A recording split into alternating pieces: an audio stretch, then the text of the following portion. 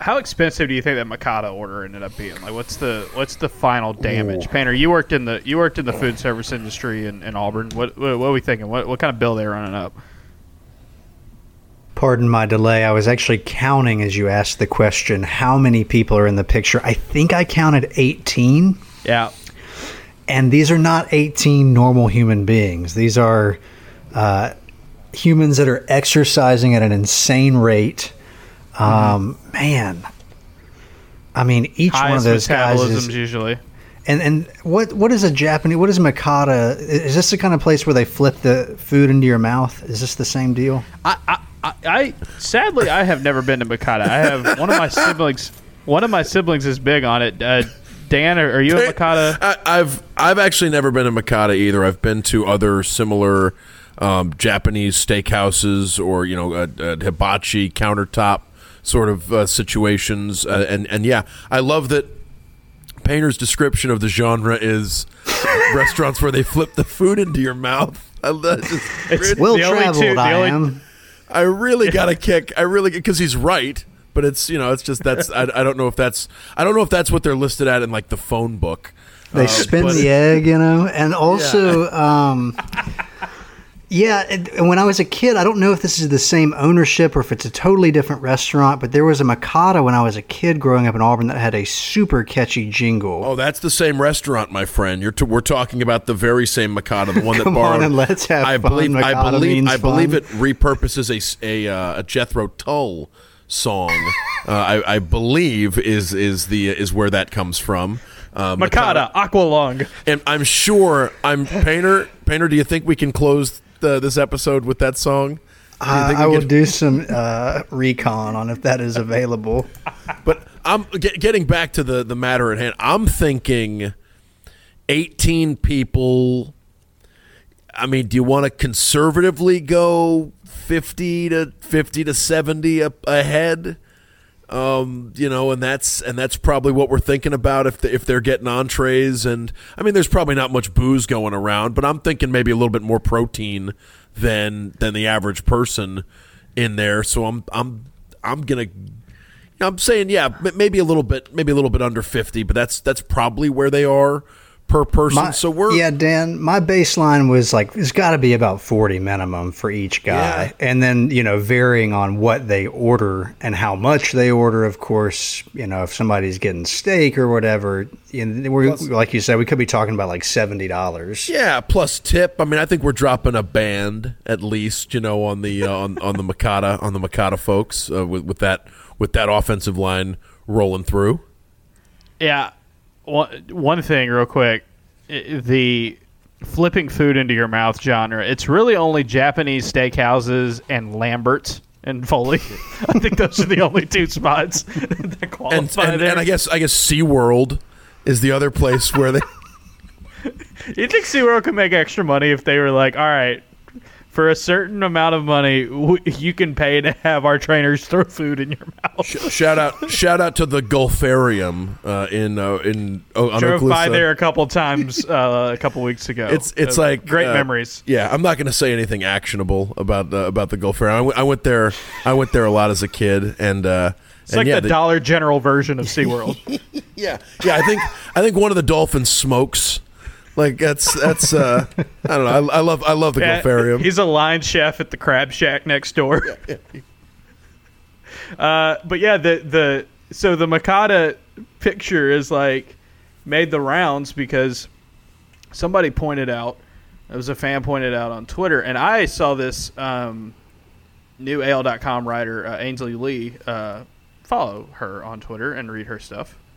New Auburn fans, new person on the beat. Her and Matt Cohen are now the new members of the beat. So met them in Nashville at Media Days. Looking forward to spending the season with them. But she was like, she covered Garner Langlow in high school, and Garner Langlow's on the far left of this picture, and his arm looks like, his bicep looks like it's the size of my head, and folks, I wear a very large hat size, so it might be the size of Dan's head, which is that is what we're talking about, just a big time guy. I cannot like his arm is huge in that one. And this is a guy that like we'll talk about it maybe later on in the show, but like he could be Auburn's like fourth tackle this year, maybe fourth tackle, fifth tackle, something like that. Like he could get in the picture. But man, I mean, you do wonder if it's a camera trick or not. I think you were saying that, Painter, when we were first talking about this. But like, nah, I mean, everybody else looks normal. That's just a very large arm for a very large young man. I think it stands out a little bit more because he's on the end, and some of the guys have their arms concealed or something like that. But no, he does appear to be someone who's going into with fall camp around the corner, and like you said, he could be on the two deep. Mm-hmm. So, with three new tackles and uncertainty where everyone fits in on the offensive line, and yeah, it looks like he's headed in tremendous shape. Is green a good color for people with muscles?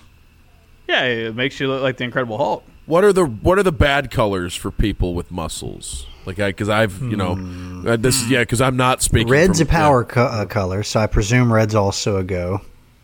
I think yellow would be tough. Painter, you're wearing a yellow shirt right now. Yes, I am. Hulk Hogan, of course, the ultimate example of guy with muscles who had the yellow shirt going for a long time with the rips and everything. Maybe there isn't a bad color for muscles. Maybe if you have them, they always look nice. Because if you wear like hot pink or something like that, it's just gonna look. It's just in your face. I think any bright color is gonna really work. And then that one is, the shirt that Mr.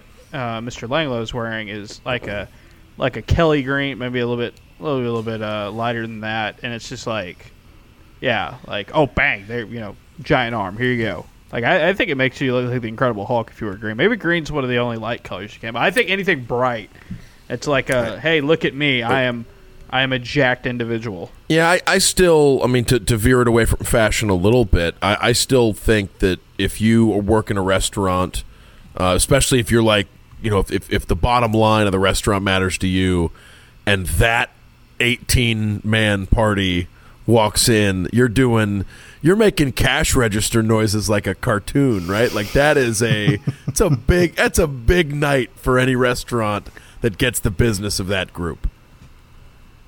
This is the time of year that's always my favorite, when you like see these guys.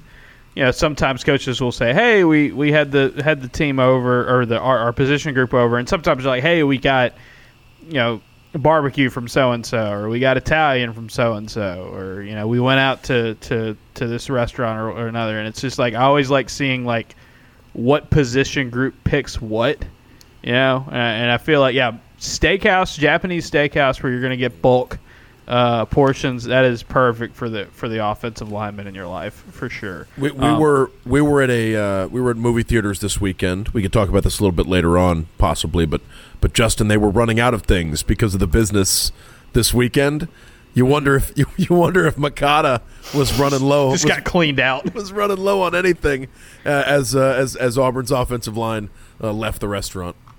Hey, we'll also say, speaking of this weekend, shout out, because this is a podcast where we talk about Auburn sports, and the times we aren't talking about Auburn sports, we're talking about Auburn restaurants, Auburn area restaurants.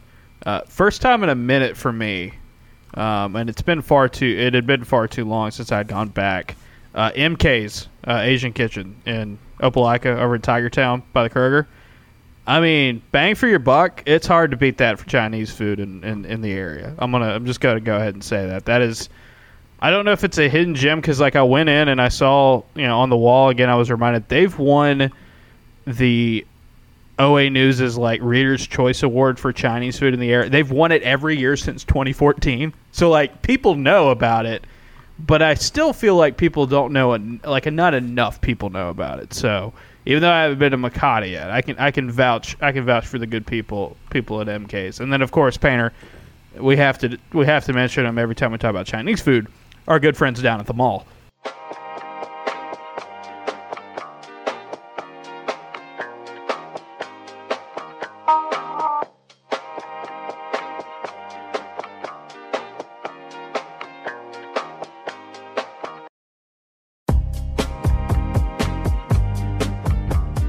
It's the Auburn Observer Podcast. What is this? This is a Tuesday by the time you're listening to this edition. Justin Ferguson here in Auburn, Alabama. Let's see who I'm going to start with this week. I am going to go to Painter next. Painter Sharpless on the ones and twos, coming to you from an undisclosed location. How are we doing, Painter?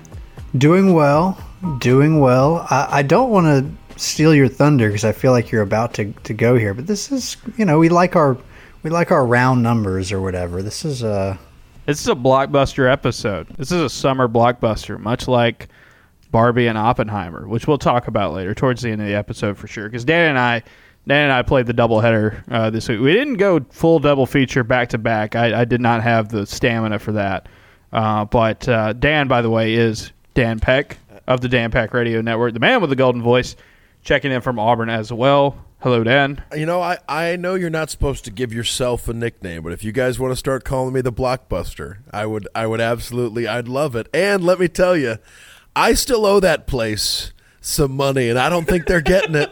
I think I waited them out. And if we're going to mention Blockbuster, shout out to Movie Gallery, of course, Gallery, and I mean Troy's football field. Right, it's still Movie Gallery Stadium in my mind. Like, I jokingly still refer to it as Movie Gallery Stadium. We're making magic in Movie Gallery Stadium. That's right. I think I said that on the air once during a Troy basketball game, and it was recommended that I don't call it that when I mentioned football games. Barry McKnight was nice enough to point out that it's changed its name since then. Barry McKnight, the GOAT too. Shout out to Barry. Golden voice as well. I just remember when I was a kid playing like the early NCAA football games on the PS2.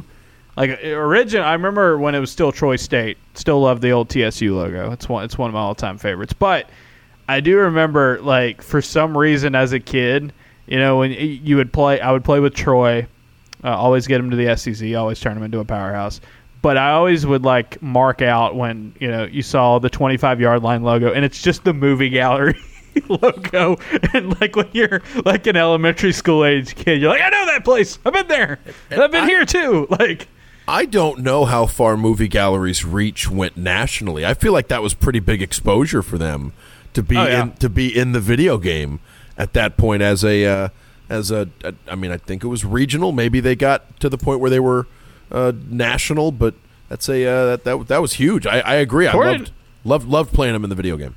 According to Wikipedia, it was the second largest in the U.S. behind Blockbuster. So I had 4,700 stores in North America. Wow, that is. Most movie galleries were located in rural areas, while Hollywood Video locations, which competed directly with Blockbuster, were located in urban areas. Okay, so Movie Gallery and Hollywood I guess I didn't know that. Movie Gallery and Hollywood Video were the same company once upon a time. So, shout out to Movie Gallery. For those of us who grew up in rural areas, it was Movie Gallery. We love our Movie Gallery, folks.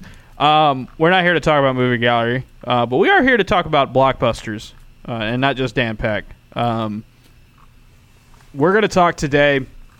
We are, by the time you're listening to this, we're a little over a week away from the start of fall camp. A lot of fun stuff coming up around the corner. A lot of excitement, a lot of buzz around Auburn football coming off of media days. Dan and I were up there, and we've had a lot of good stuff from that on the Observer. And we'll be in full swing fall camp. We'll have observations all the time. Whenever we get access, a lot of interviews and stuff. It'll just be really exciting to kind of ramp up for the season, but we kind of need to preview it. We're going to set the tone. We're going to talk some storylines, just kind of an overview, a preview of what we're looking for in fall camp, because there's a lot to get to before Auburn starts their first season under this new regime. But before we do that, just want to quickly mention up at the top, where this is coming out on Tuesday, Wednesday afternoon, early evening. I think it's like 4 or 5 o'clock.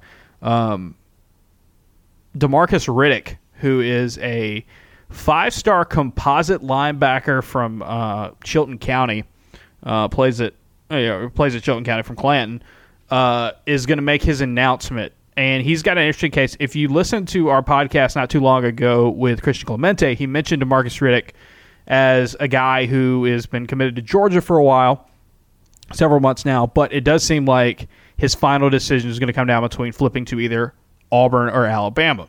Auburn's in the hunt. They've made a really good push to try to flip him. This would be a big-time move if Auburn can make it happen ahead of Big Cat Weekend, which comes up starting this weekend. And I believe Riddick's on the list for that, which seems that could bode well for Auburn. It'd be kind of weird to commit to somebody else and then show up at Big Cat Weekend a couple of days later. But hey, stranger things have happened in recruiting. We all know that Auburn got a linebacker not too long ago from Tuskegee, right down the road with Joseph Phillips. Everybody thought he was going to Georgia. Auburn pulls it out at the 11th hour. We've also seen Cam Coleman pick Texas A&M at the 11th hour as well. So anything can happen in recruiting. I just want to say be aware of that. Even if you're not super into recruiting and recruiting coverage, it's a big time recruit for Auburn if they're able to land him. Like I said, 5-star composite. He's a high 4-star pretty much everywhere, but his ranking is so high that when you look at composite, I believe 247's got one and On 3 has one as well.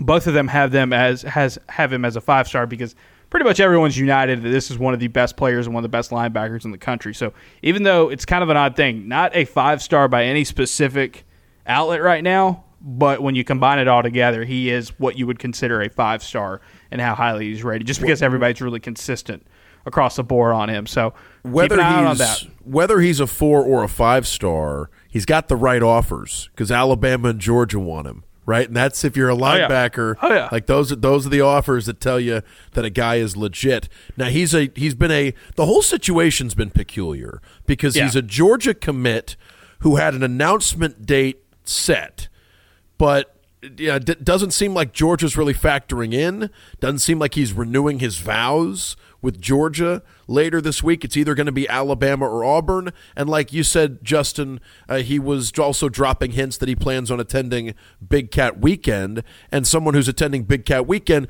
it would be unusual for him to commit to Alabama and expect an invitation to Big Cat Weekend a couple of days later. Seems like if he's at Big Cat Weekend, he could be welcomed at Big Cat Weekend as one of Auburn's newest commitments. And what an addition it would be for this coaching staff. They've already made a splash at linebacker, and to add Riddick, somebody who projects as an immediate contributor at linebacker, to add him to the 2024 slate would be a really big get for this coaching staff.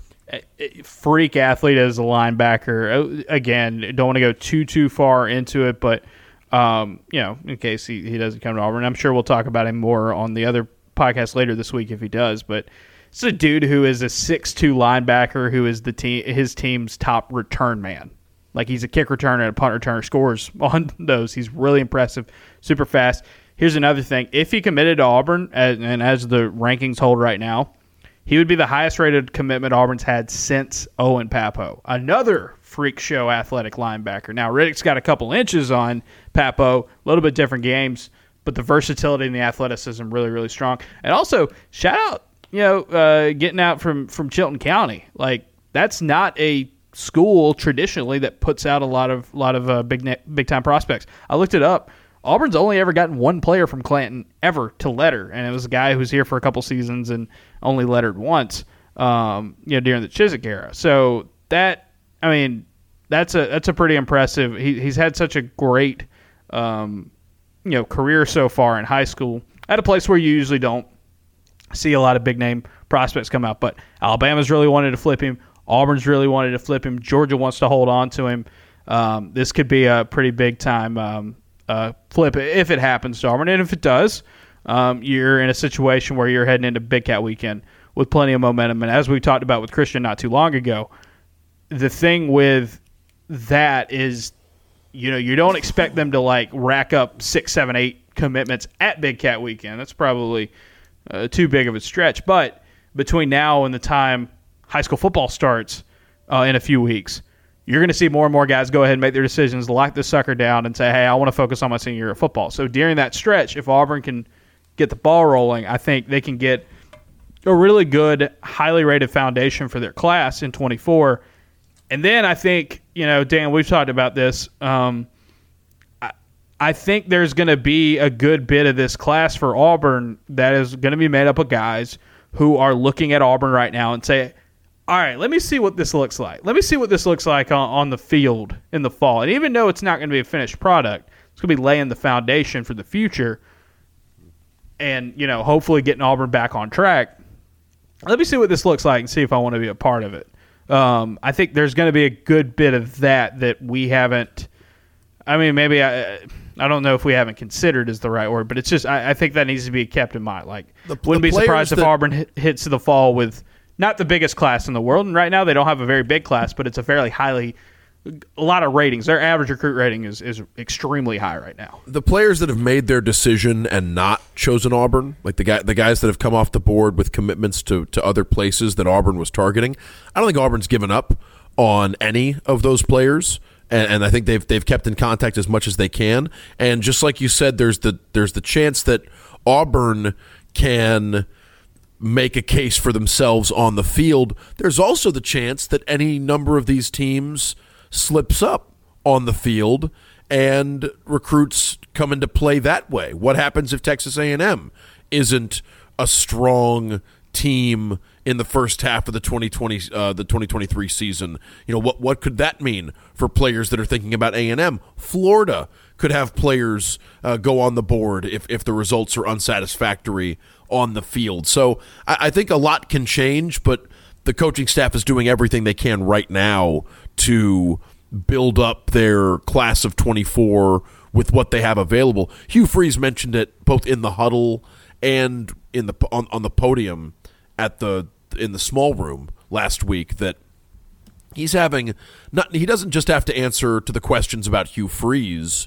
He also has to answer to the questions about Auburn that are out there because of the previous coaching staffs, because of the things that these coaches and these recruits have seen from other Auburn coaches previously. And Hugh Freeze talked about having to fight the reputation of Auburn needing alignment and things like that, and that's something that helping out, winning on the field, coupled with the efforts we've seen from the coaching staff, I think that's all they can do right now.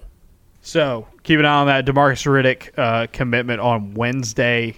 We will have info on that for sure with a podcast and perhaps a newsletter if he ends up coming to Auburn. Check that out around Wednesday afternoon and evening. For those of you who are subscribed to The Observer, if you're not, check it out, auburnobserver.com. There are links in the description, buttons in your email, all the good stuff. $6 a month or $60 a year gets you everything we got, including our premium podcast, so you get twice as much of this podcast each week. Additionally, you get all of the newsletters, so whether it's last week's insight from what we heard from Hugh Freeze away from the cameras at Media Days, a lot of good info in there. Did a story earlier this week on Auburn's offensive line, mailbags, all that good stuff. And then, of course, all the coverage we have from spring practices, fall camp coming up. And then all of our coverage for Auburn basketball as well, auburnobserver.com. Check it out there. And part of your subscription, or part of the benefit of your subscription, is you get all of our podcasts like Friends of the Program and Painter. The boys are back in town. Y'all are blessing the mics once again after a summer break. Y'all were waiting for some news and get closer to the season. So you and Pablo and Dave are going to be coming out. I believe that will be Wednesday morning for those of y'all who are subscribers, right? We are doing a worst losses draft. If you want to go back and have more fun, you can listen to the Best Auburn Wins draft. That was a really good episode. I do think many of you will find this exercise to be cathartic, but certainly just, I don't know, a little warning about what you're stepping into. Okay, what's the first overall pick in the worst losses draft? What are you going with? Oh man, for me it's a little bit weighted towards my childhood because that's when it really stung the most. Like my mind first went to like LSU 05 or LSU in 2007, but man, that 2014 Texas A&M loss where Auburn is really rolling. I think they're favored pretty heavily, and if they win that game, it's a bit of revisionist history, but I like to think that they take care of business in Athens. Maybe that's a little bit rich of me just because Auburn has struggled so much in Athens. But anyway, that 14 A&M game is a toughie. Yeah, and it's going to be hard to go against 2013 FSU, obviously. Another one in that ballpark, not as extreme as the national title game. Losing the SEC title game to Georgia, just the fashion that happened in, knowing that you could have been in the playoff and all that, and obviously the impact of Kerryon Johnson not being 100% was huge in that game as well. But those immediately come to mind. But yeah, there's some 2000s ones. There's some Tuberville era ones that will just like make people pull their hair out. Probably. 02 Georgia. Is that the David Green pass? 02 Georgia's an all-timer. You mentioned Florida. How about this? Does it have to be football? We are doing this one is going to be football only, okay, but right now we can take any day. I was about to say those dreaded three letters UVA, right? But that's probably. Some people will throw in the 2017 LSU game. I'm sure that the 05 LSU, 03 USC hurt because of what you thought you were getting going into that game.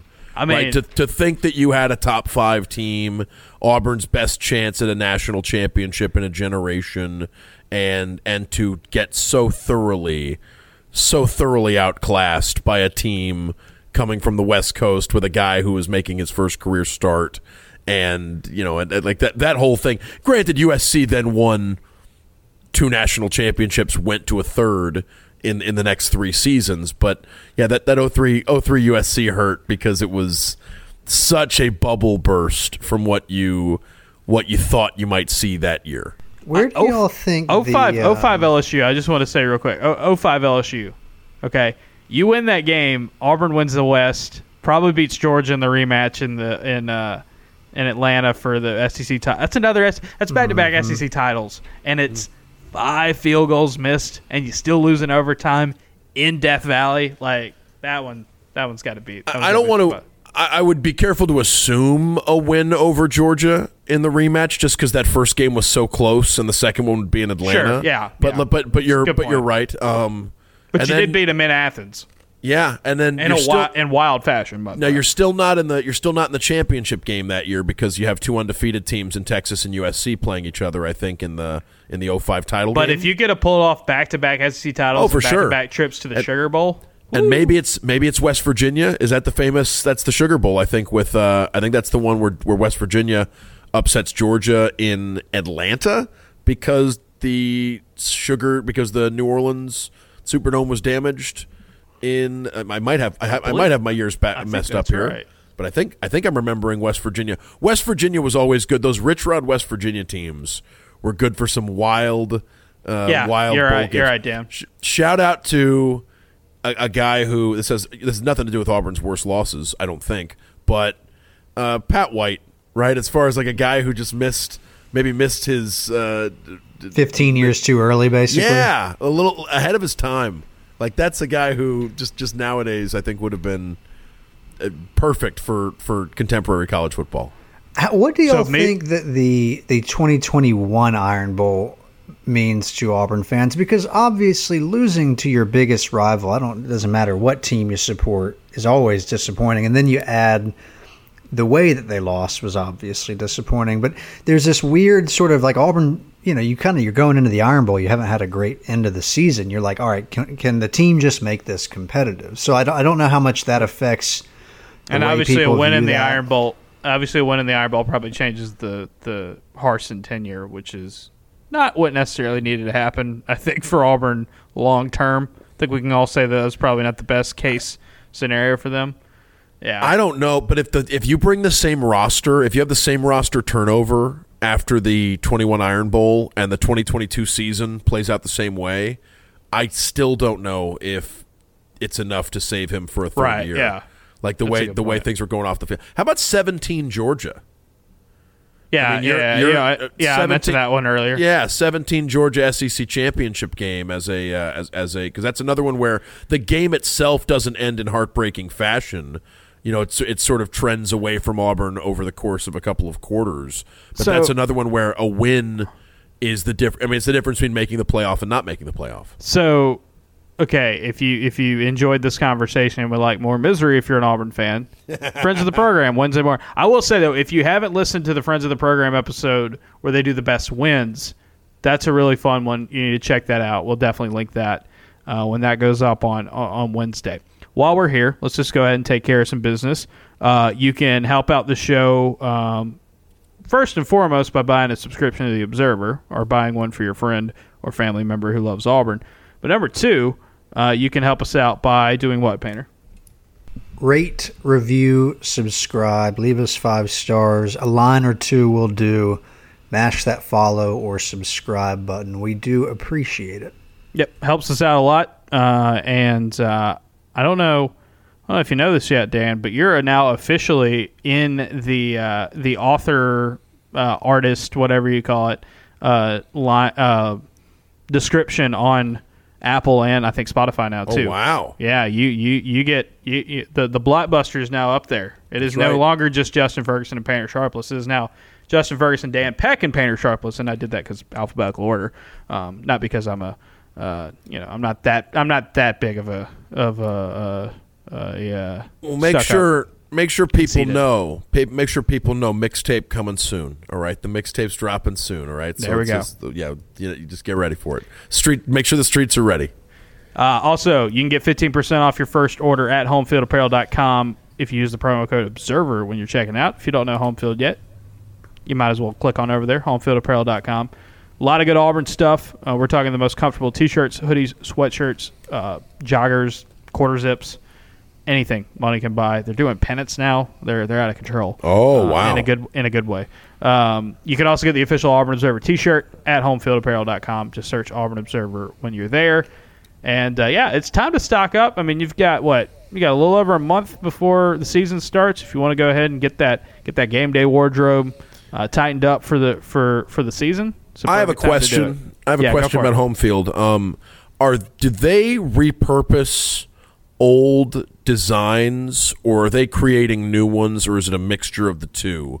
It is a mixture of the two. Okay. They get permission from the schools themselves to use ones that they find. I mean, there are some Auburn ones that home field have that they found in like old copies of the Plainsman or old like yearbooks and stuff like that, old programs, media guides and stuff like that that they use, and then sometimes they get a little silly with it and make up their own stuff. I think there's a UConn drop recently where they have a shirt for the ice cream, the creamery on campus. So they'll do some stuff like that. I'm hoping. So should there be a Muscadine ice cream shirt? Yes, related there to should be. There should be one of those. But I will say this: they did one recently, and I think it's Oregon, maybe, or I can't remember who it was off the top of my head. They've done a couple now where the School of Forestry and Wildlife for the school got a shirt, and I'm saying Auburn would be a pretty good one. We need a school-specific shirt. We need a program-specific shirt somewhere. A little academic one, I think, would be good. Next time, home field, you know what to do. Like if they dropped like a really cool like vet school shirt, like Auburn vet school shirt, people would buy that. Absolutely, they'd buy that. Homefieldapparel.com, 15% off your first order when you use the promo code Observer upon checkout. Can you get a degree in falconry from Auburn? How does the Raptor Center? How does that work? I don't know. That's a great question. Yeah, there you go. Let's get a falconry. Yep, that's what we're all going to go into falconry whenever sports media dies. We're all going to become. You know what? The Raptor Center might be the answer to that sort of thing. I mean, I think you could. I think a Raptor Center shirt. Oh yeah. Yeah, awesome. I think the home field. I think home field could drop some Raptor Center stuff from Auburn, and it would clean up. All right, so let's dive into the main topic of today's podcast. Let's talk fall camp, gentlemen.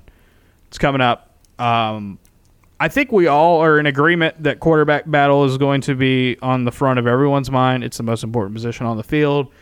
It's the one that everybody talks about. Like, if you do anything like, hey, fall camp, what's going on? You talk about the quarterbacks. Everybody's going to talk about the quarterback, and for good reason. I don't want to skip quarterbacks because I'm sure we'll have takes on them. But I want to go in a different direction to start. And I'll say this. We'll do this.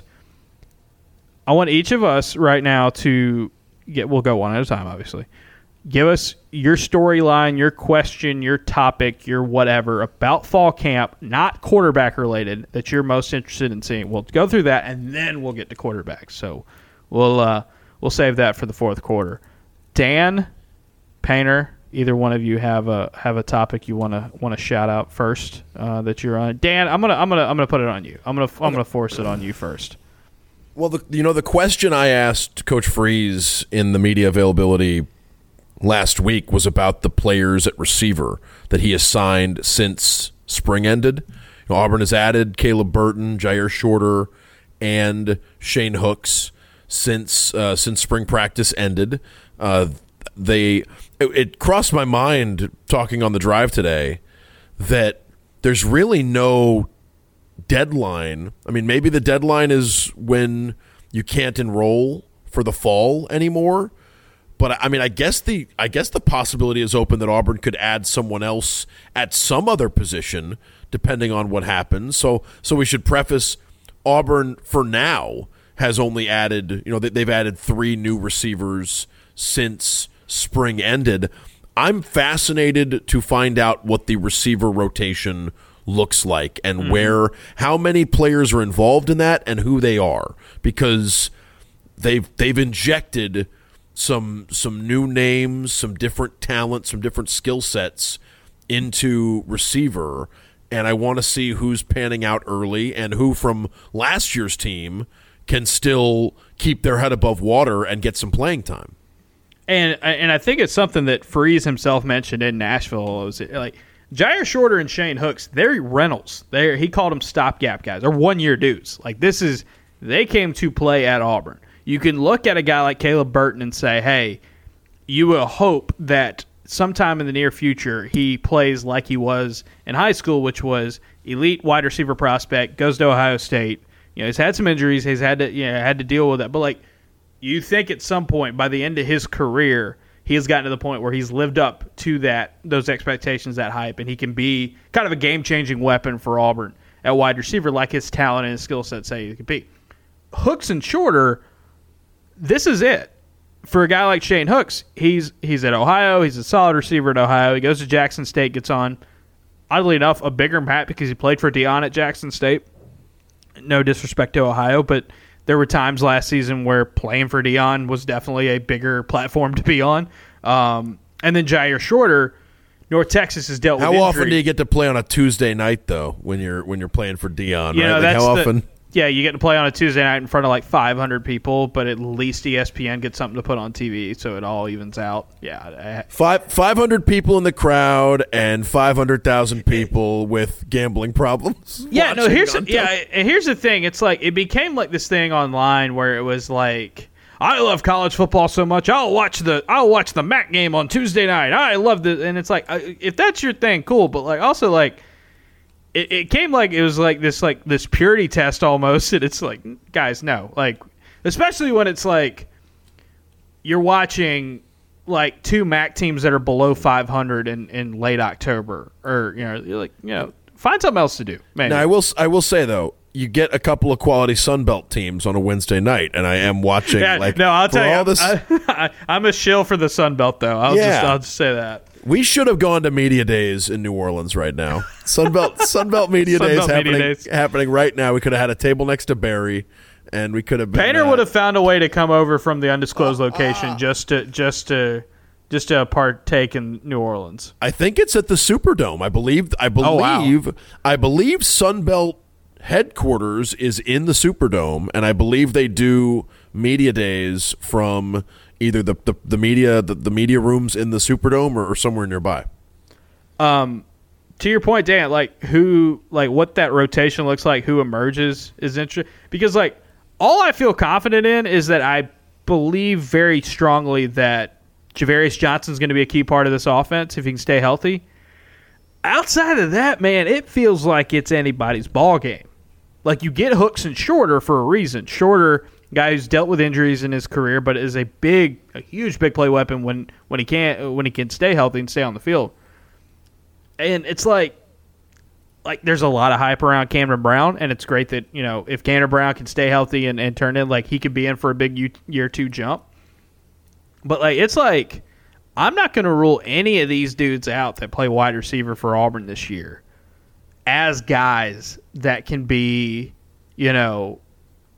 players who can contribute. Like this offense, if you look at Philip Montgomery's background and Hugh Freeze's background, they want to rotate guys in. Now, maybe not 6, 7, 8 guys all get like quality catches every single game, but like they're going to want to play deep and play fast with their receivers. And this is a group that does not have anybody that has really separated themselves yet, which makes fall camp interesting.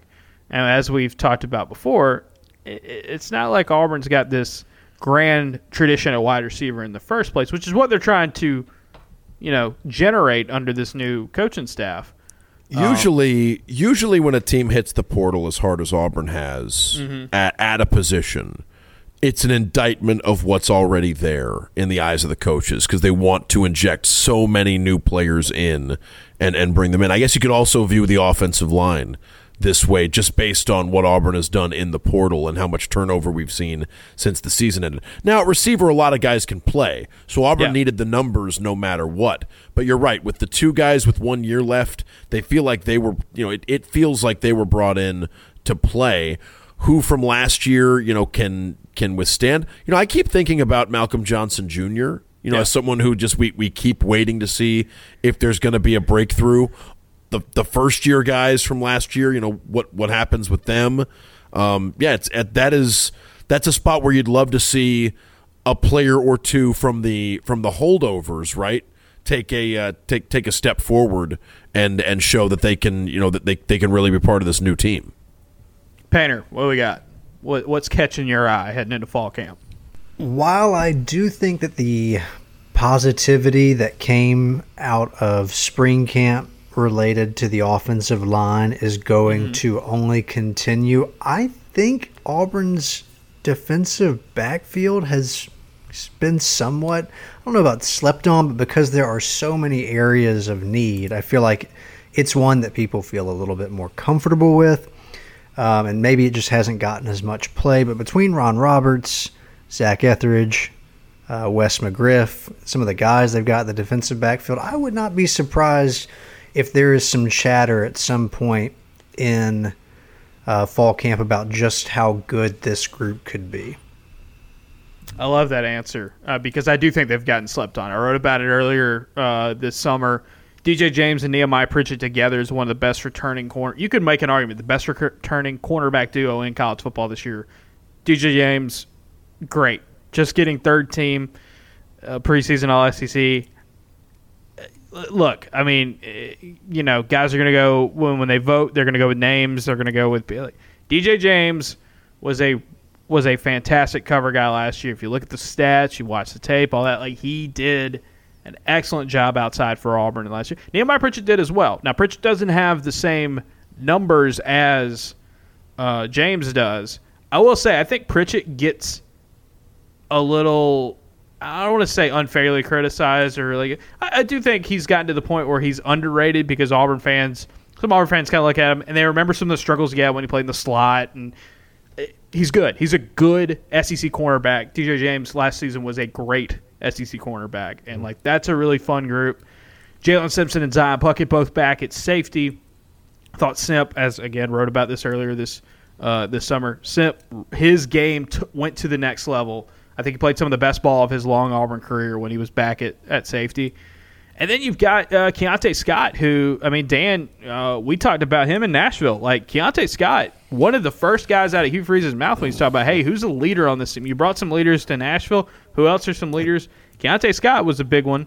And then, of course, Keontae to me is the underappreciated one because, and maybe it's because he was he wasn't one of the most talked about additions to the team when he signed. Correct me if I'm wrong. He was a junior college transfer, right? And came in and do I have that right? Keontae came in from JC.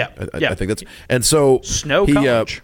There we go. And so but that is an increasingly important position on the football field, right? Like if you have a weakness where Keontae plays, offenses are built to attack it. Like you have to feel good about whoever is covering the other team's inside receiver, or if it's a athletic tight end that can split out. You have to have someone that's got the ability to cover big and small and maybe the fastest guy on the team, and he's also got to be able to hold his own in run support. Like it's an impossible job, and yet Keontae Scott did a really good job last season at most of it. And so I think that's keeping him around for another year and seeing if he can improve on what he was last year. Like that is on top of everything else they have in the secondary. Like that just to me I can't wait to see what we get out of Keontae Scott this year. You still have Donovan Kaufman, who's super versatile. Marquise Gilbert, I think, is a guy to keep an eye on. Is that he's an older guy, but can he take a year two jump, give you some good depth at safety? Caden Bridges as well. Caleb Wooden played last year. They go out and get Champ Anthony from JUCO. It's interesting to see just a new guy in that room. What he looks like, what they think of him coming into fall camp. J.D. Rim being healthy again is big for that corner room. K.N. Lee is coming off a great spring camp, and I think fall camp will be big for him. Guy who's going to play for him this year, one of the freshmen that I think obviously has gotten a lot of hype around him.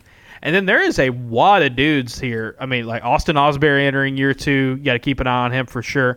And then look, Sylvester Smith, Terrence Love, Colton Hood, Tyler Scott, TJ Johnson. These are all new guys. These are all freshmen. And they might not be in the rotation. They might not get in the rotation this year or play a role this year. But it's that next wave. When you've got such an old room, Auburn hammered high school recruiting with DBs. They continue to do it.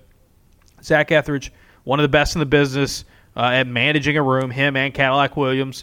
Obviously adding Crime Dog there just makes it even tougher, for guys to pick off DBs from Auburn on the recruiting trail. It's a great combo.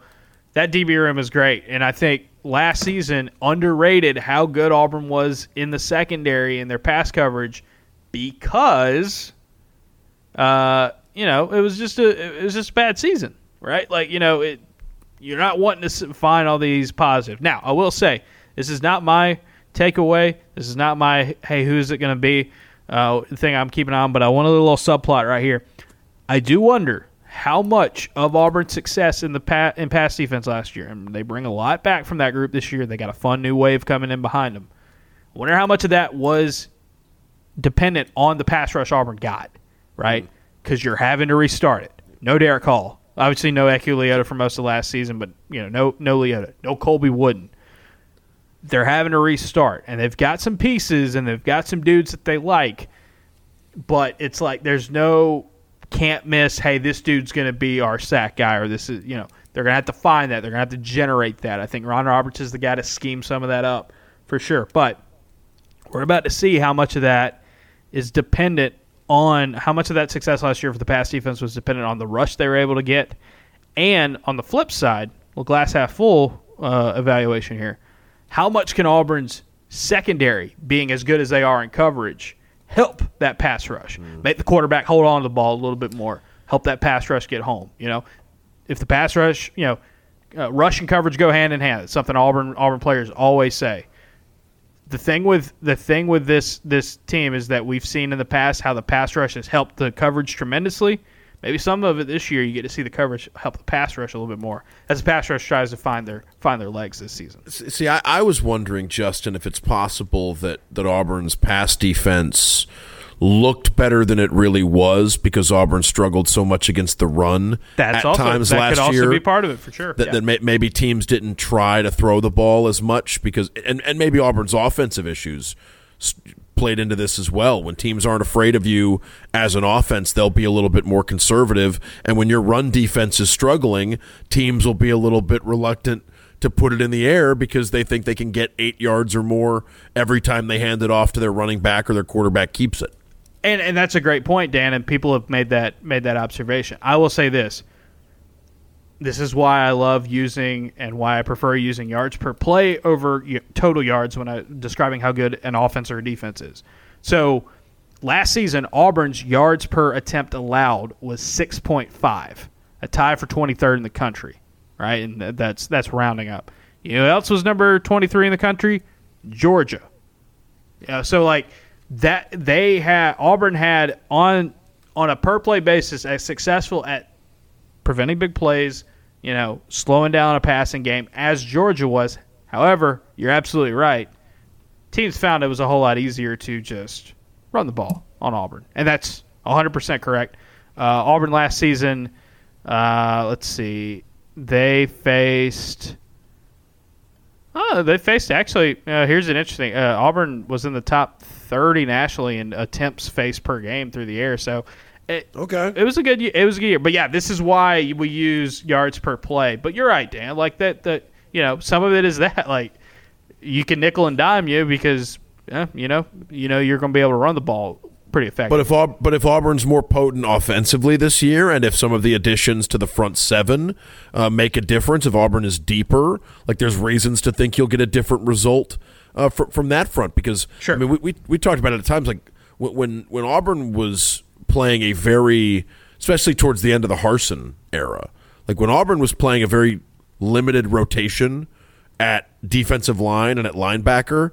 Like it's just tough to realistically expect results for 4 quarters when you're playing 3 defensive linemen the entire game with minimal substitution, or in some cases I think no substitution. There were times when you saw Colby and Marcus out there every snap of Penn State or Arkansas, and that is it's just tough to ask anybody to do that without help.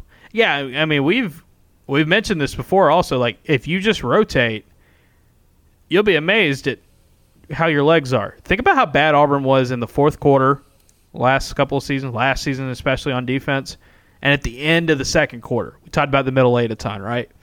Big problems there. It's just you kind of ran out of gas at the end of halves on the and that's rotating should help a ton there for sure. All right, Painter, you mentioned just a second ago the offensive line. I'm going to go with the offensive line. I wrote about them earlier this week at the Observer. Look, we feel pretty confident. Avery Jones will be your center. Dylan Wade will be your left tackle. Gunnar Britton will be your right tackle if they all stay healthy. Those guard spots are fascinating to me because there's so many different directions they can go with this. They bring Cam Stutz to media days. There's a lot of positive vibes around Stutz. It's a guy who started half of Auburn's games last season.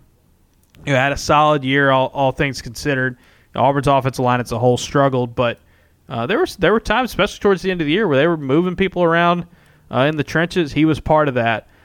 Jeremiah Wright, a guy that hasn't. I think he's only started 1 game at Auburn so far, but a lot of people are high on him. He's healthy again. That's a big deal. Jaden Muskrat comes in. Auburn felt like they needed another transfer offensive lineman after spring ball, even though they had already had 3 really good ones come in and seemingly set themselves up to be starters. You got Jaden Muskrat. Probably a guard start out, could help them out with their depth to tackle. He's going to get thrown in. Can he be a guy who gets a starting job in a short amount of time this year? Tate Johnson, healthy again as well. Saw him play guard a good bit in the spring. Hugh Freeze spoke very, very highly of him. Other teammates spoke very highly of him for what he did in spring practices. And then the big wild card, Big Connor Lew, guy that I think is going to get on the field in some capacity this season. Might not be a starting job. He's probably Auburn's center of the future. We talked about him on our last podcast.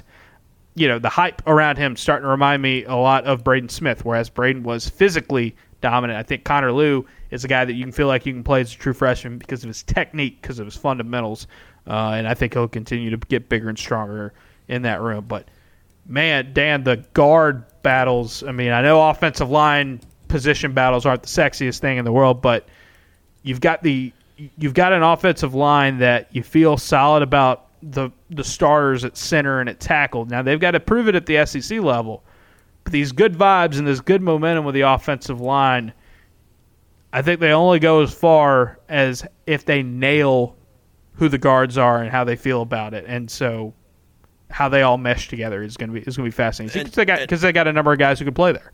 And you could have another situation like receiver where you're looking at the opening day starting lineup and you're thinking, wow, these are all players that signed with the team in the last few months and players that didn't go through last season with the team. I mean, you could have if Muskie and Connor Lew win the guard jobs, like you could have 5 offensive linemen starting opening day that weren't on last year's team. Yeah, I mean, it's not the. I don't think it's the likeliest outcome because I think they kind of want Connor Lew, unless he's undeniable. They'd like Connor Lew to spend a year learning center and working as the backup center and then taking over next year at that position and find ways to get him on the field without necessarily making him a starter. And if Jeremiah and Cam and Muskie and Tate Johnson, sort of figure out 2 guard spots between the 4 of them, I think that's where they'd like this thing. They'd rather this thing go.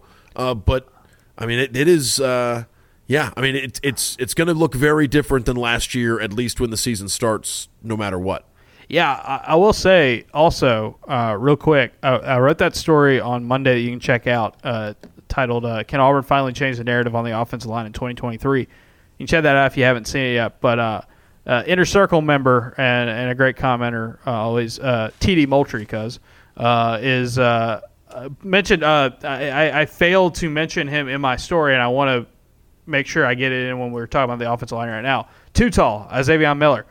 He's interesting to me, too, because you go out and get a JUCO guy. He's got multiple years of eligibility left, so it's not necessarily like if you don't start him this year, you lose him or anything like that. But it'd be interesting what Too Tall brings to the table. And could he be a guy who kicks inside the guard if they feel like he's one of your 5 best players right now? He's a big guy, huge guy, but he's I think one. It's a question, too, of, do they want him specializing in a position or do they want him all over the field battling? I guess they're going to make this decision with Muskie as well. By the way, that's Jaden Muskrat is the guy. Hugh Freeze called him Muskie during media days last week, and so I guess that's what that's what I'm going with. But no, you're right. Xavier's another one. That's something. Hugh Freeze shined some light on the quarterback battle timeline.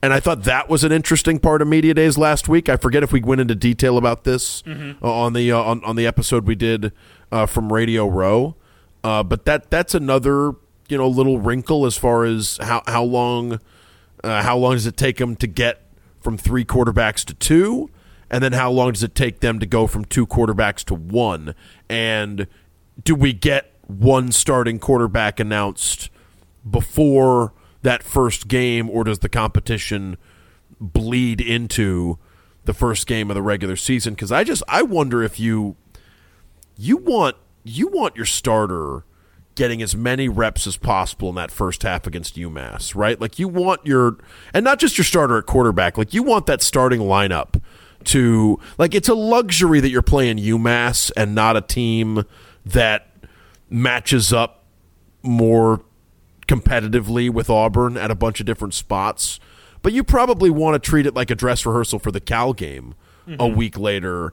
And while you still want to be letting some competitions play out, I feel like they want to have that thing locked in when they're getting the first couple drives together against UMass. And how quickly does that take shape? Yeah, so I keep going back to this game because it makes sense. One of the last times Hugh Freeze had a big-time quarterback battle like this where it was like, hey, do we get the transfer to start or a guy that's already been on campus and has played for you? Let's go back to 2015. Ole Miss opens the season against UT Martin, the Skyhawks, famously used to wear Auburn's old uniforms from Russell Athletic. They won 76-3. So not much of a fight in this one. But if you go back, it was kind of like, hey, is it going to be Chad Kelly? Is it going to be Ryan Buchanan? Is it going to be Devontae Kincaid? And they play all 3 of them in the opener. That year, you go back, Chad Kelly gets the start, plays the first drive, I think he played the second drive and the third drive, played the fourth drive, and then Buchanan came in. And then Kincaid came in. And then Chad Kelly came back in. So it was like, maybe you see some of that where it's like you said, Dan, you play him for most of the first quarter, or most of the first half, but you might get multiple quarterbacks in the first half against UMass and then see where it goes. And by the end of that game, I mean, they crush UT Martin. Like I said, they won by 73. But at the end of that game, Chad Kelly had the best numbers of the 3 quarterbacks and on an average basis, not necessarily just, hey, he had more snaps than the other guys. I do wonder if we're going to see some of that, this year, where it's like, say it's Peyton Thorne or it's Robbie Ashford, and you feel like you have that guy that you want to start, and you feel like you have the guy that's, the best option, but also that especially if it's a guy like Robbie Ashford, that when you get between the lines and play real competition, it's just gonna look different for him. Like Robbie Ashford, the whole scope of who and Freeze has talked about this, the whole scope of who Robbie Ashford is as a quarterback cannot be shown in just practices. And so I do wonder if you get some of that. Yeah. And it's like, okay, well, maybe you have your quarterback in mind, but hey, leave it open that if somebody who does even a little bit lesser opportunities and they pop off like that, you're willing to maybe adjust your plan moving forward. In the case of this game, though, Chad Kelly got the start, played more of the snaps in the first half. He was the better quarterback. Next week they go and smash Fresno State, and then I believe they beat Alabama a week later. So like that, they figured it out pretty easily, but you still gave yourself something of a competition in the first week. So if you refer back to Hugh Freeze's first year at Ole Miss, that's when he shows up, and I think he's got a pretty wide open battle at quarterback that Bo Wallace wins. I think Brunetti was also in the mix, but that was an Ole Miss team that played Texas week 3. Yeah, and Hugh Freeze used those first 2 weeks to get Bo Wallace as many first-team reps as possible to get the team ready to go play Texas. And I wonder if, not to, like, because I get why they'd want to take a look at Robbie Ashford as well, but I think it's valuable to get Peyton Thorne as many first-team, if he's going to be the guy, you want to get Peyton Thorne as many first-team reps as possible before you take the team to Cal in week 2. Granted, Cal isn't Texas, but it's a road game against a Power 5 team, and I could see the benefit of when you have a quarterback who didn't go through spring practice with the team, those first-team reps in-game are incredibly valuable to him as well as to the backup that you might be evaluating. So I could see why there's also the desire to, if the competition ends before the season starts, you want to give your first-team quarterback as many reps as possible in that first game to get them ready for Cal week 2 and everything you've got after Cal in week 2. But I keep thinking on the road, you don't want to be evaluating different quarterbacks, in a true road game in week 2 on national television. I kind of think they want this thing. They'd like to have it all but settled before then. I would think so too. And yeah, that 2012 season, Randall Mackey and Barry Brunetti both played the previous year before Freeze got there at quarterback, and then they brought in Dr. Bo in that offseason, and he ended up going with him as the transfer. So, and then Chad Kelly a few years later, same thing there. That's why we say with the thing with Peyton Thorne, not only does it make sense that Peyton Thorne would be the favorite going into fall camp because of the fact that he was brought in after spring practice, as Auburn felt like they needed him after spring ball. Freeze's track record is go with the transfer. Obviously, you had a similar situation when he got Malik Willis at Liberty as well. So keep that in mind. And also, I think we'd be remiss to mention, Dan, if Holden Garner, man, like Holden Garner gets hot in fall camp. I think he's the long shot in this battle. But if he puts together some good practices and, as a guy who was here in spring, does the stuff that they feel like, gives Auburn the best chance to win, I wouldn't count him completely out of the picture by any means. He had some good vibes for sure coming out of spring ball. And if Peyton's the starter, can Holden more closely step in and run the Peyton Thorne offense than Robbie Ashford, right? Like there's a question of fit and playing style and stuff like that. Like I don't think the competition ends just when one of these guys is named the third stringer. I would think that we could still see a battle to be the backup quarterback on this team between whoever isn't taking the first team reps. All right. Anything else? Any other storylines? We can save it. I mean, we've got a couple more podcasts between now and the start of fall camp, but wanted to kind of kind of go around the room a little bit. Yep. I mean, I think there's going to be a ton of interest in whether or not Jarquez Hunter is participating. Sure. And I think that's something that we're not going to, that'll be the, again, Hugh Freeze did what we would expect Hugh Freeze to do in this situation and say, at media days, hey, it's in the university's hands. I can't comment on their procedures and their policies. We'll see. Again, but there's a lot of interest in that for sure. And Hunter continues to prepare this offseason. Like he's going to play, but there's been a lot of that with a private trainer.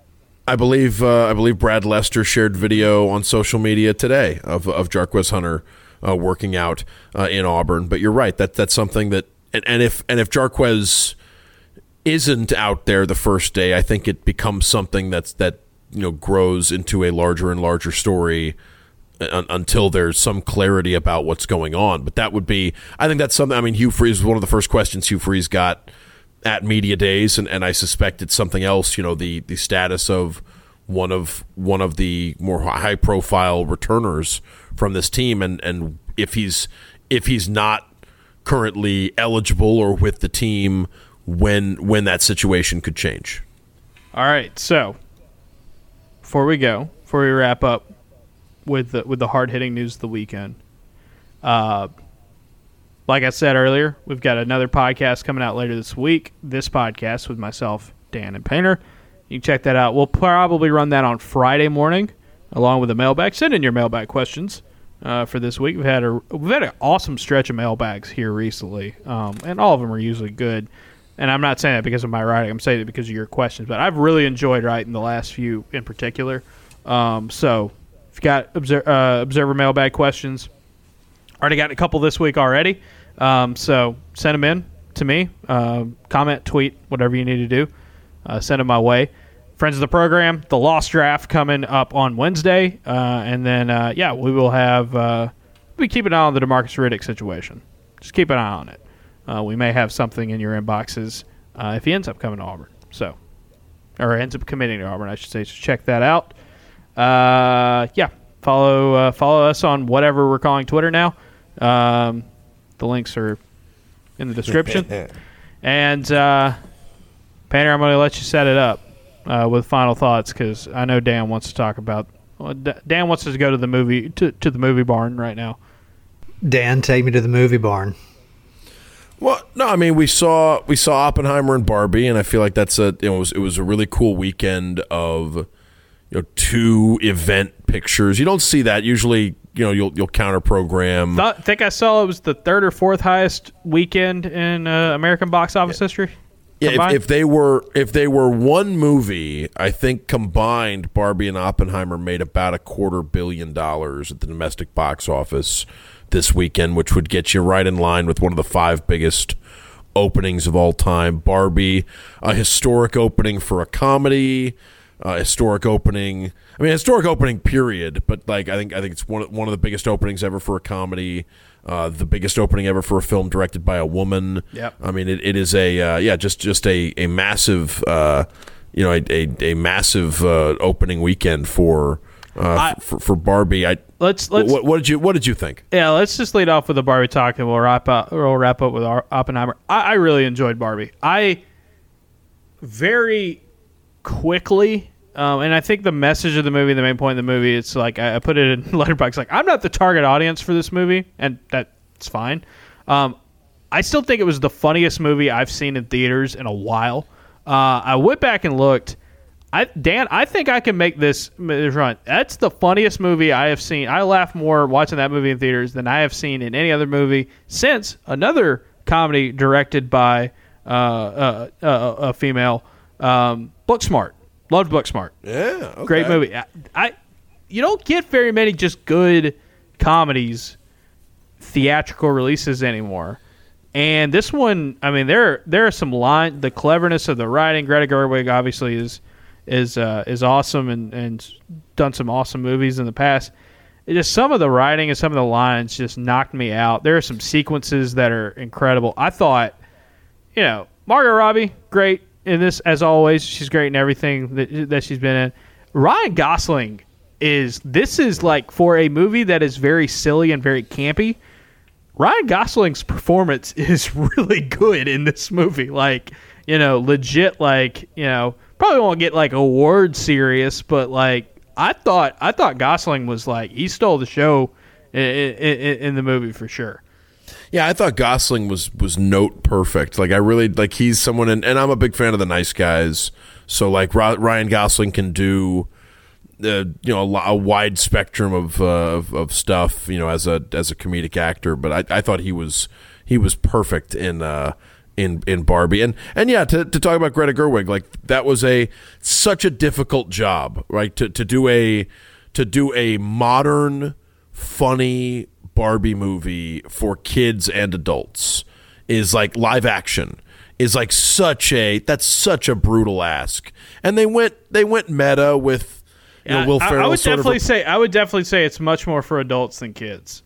I will say for this one, yeah, it is a PG-13 movie. Like, it is a solidly PG-13 movie. It's a PG-13 movie, but I don't think like.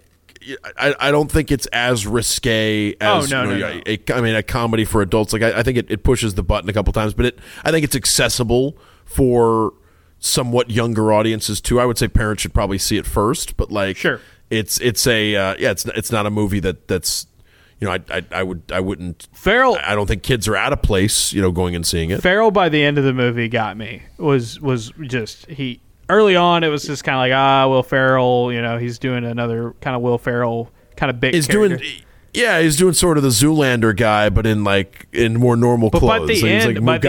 By the end, I really liked his character. Really deep roster of we got to shout out. Just show up in movies. We got to shout out Michael Cera. I mean, multiple just home run reaction shots of Michael Cera, a guy that, I mean, we're coming up on our third decade, right, of loving Michael Cera. This is, I mean, we're starting our third decade. It's amazing. Now 20 years ago. Some very Scott Pilgrim sequence. There's one scene that's very Scott Pilgrim versus the World in there for Cera, and that was really cool to see. I had a blast. Like I said, not the target audience for this movie.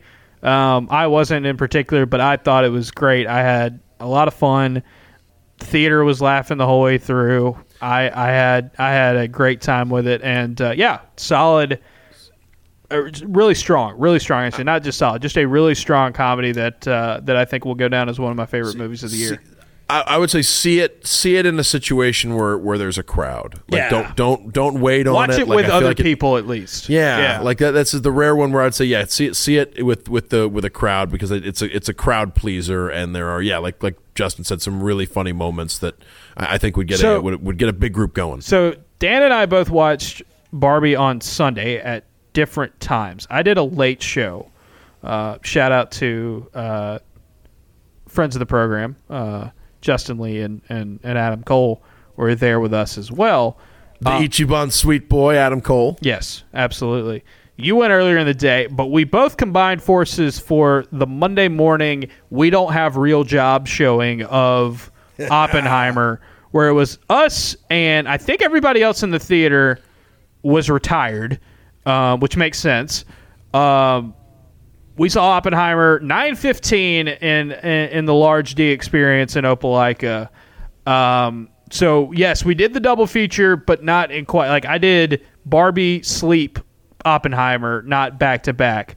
In a completely different way, man. Oppenheimer, what a film that is. I was, not to make a really bad bomb pun here, I was blown away. Like, I legitimately, I couldn't think of a better way to phrase like that was.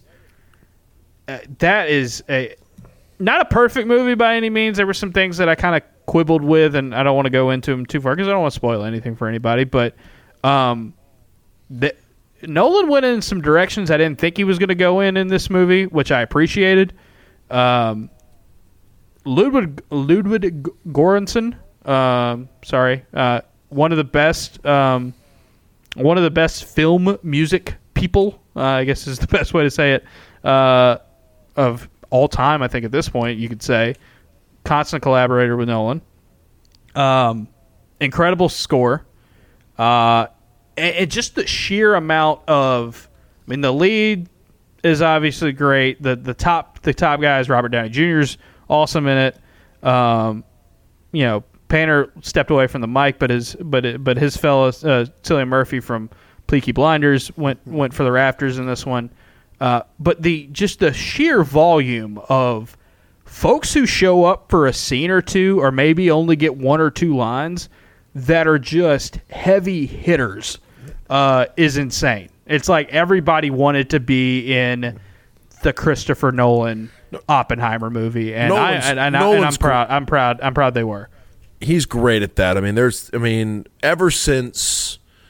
Ever since Tom Berenger showed up in Inception and had like a strangely large role in the final, the third act of that movie as Cillian Murphy's associate or whatever, the guy, Tom Hardy wears the mask. Like, you bring in these actors that clearly Christopher Nolan has enjoyed their work and other stuff.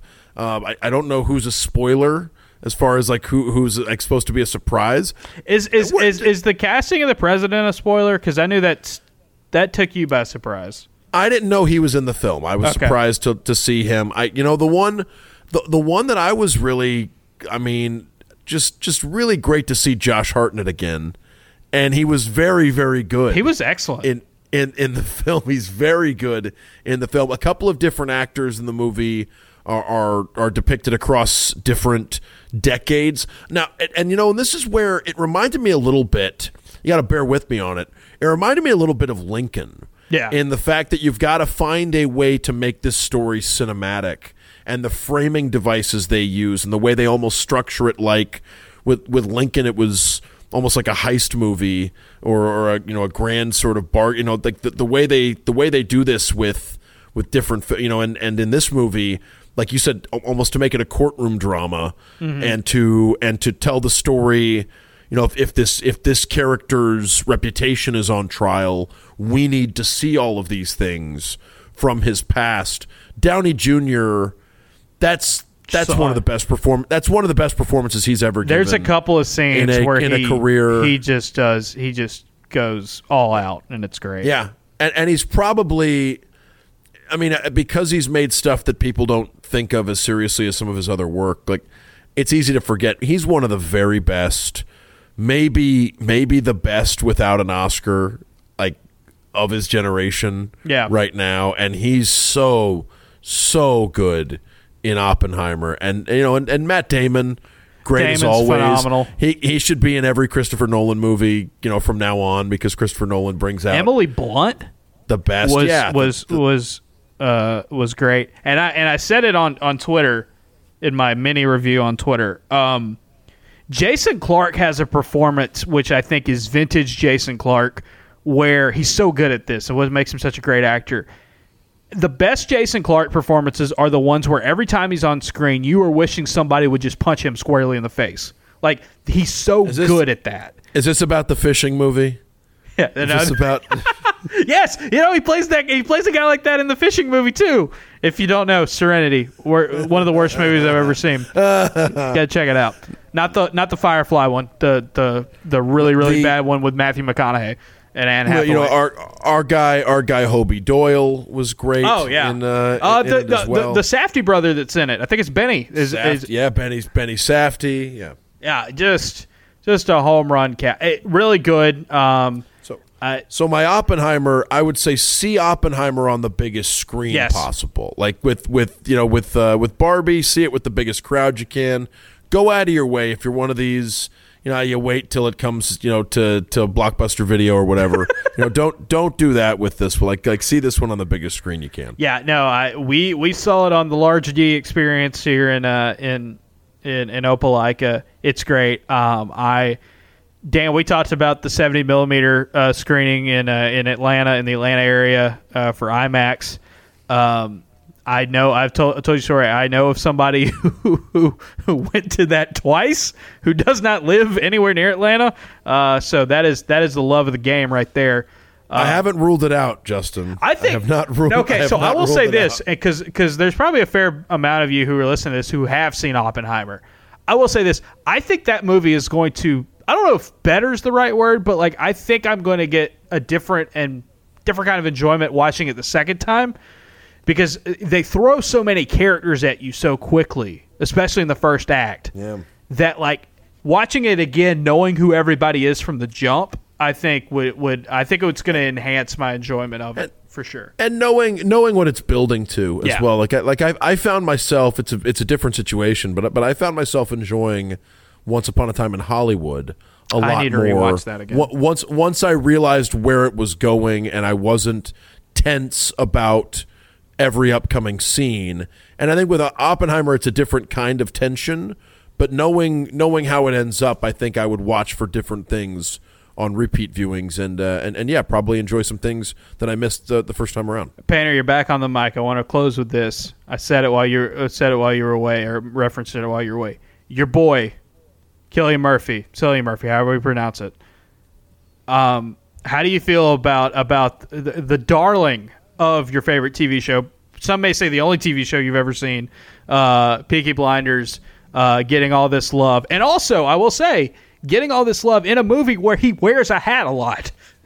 Yeah, it's not as if he's some sort of secret. You know, people have known about him. He's been a prominent actor for a long time. But, I'm glad people are jumping on the train. If you weren't already on, plenty of room to jump on the Cillian Murphy train. All aboard, folks. All aboard.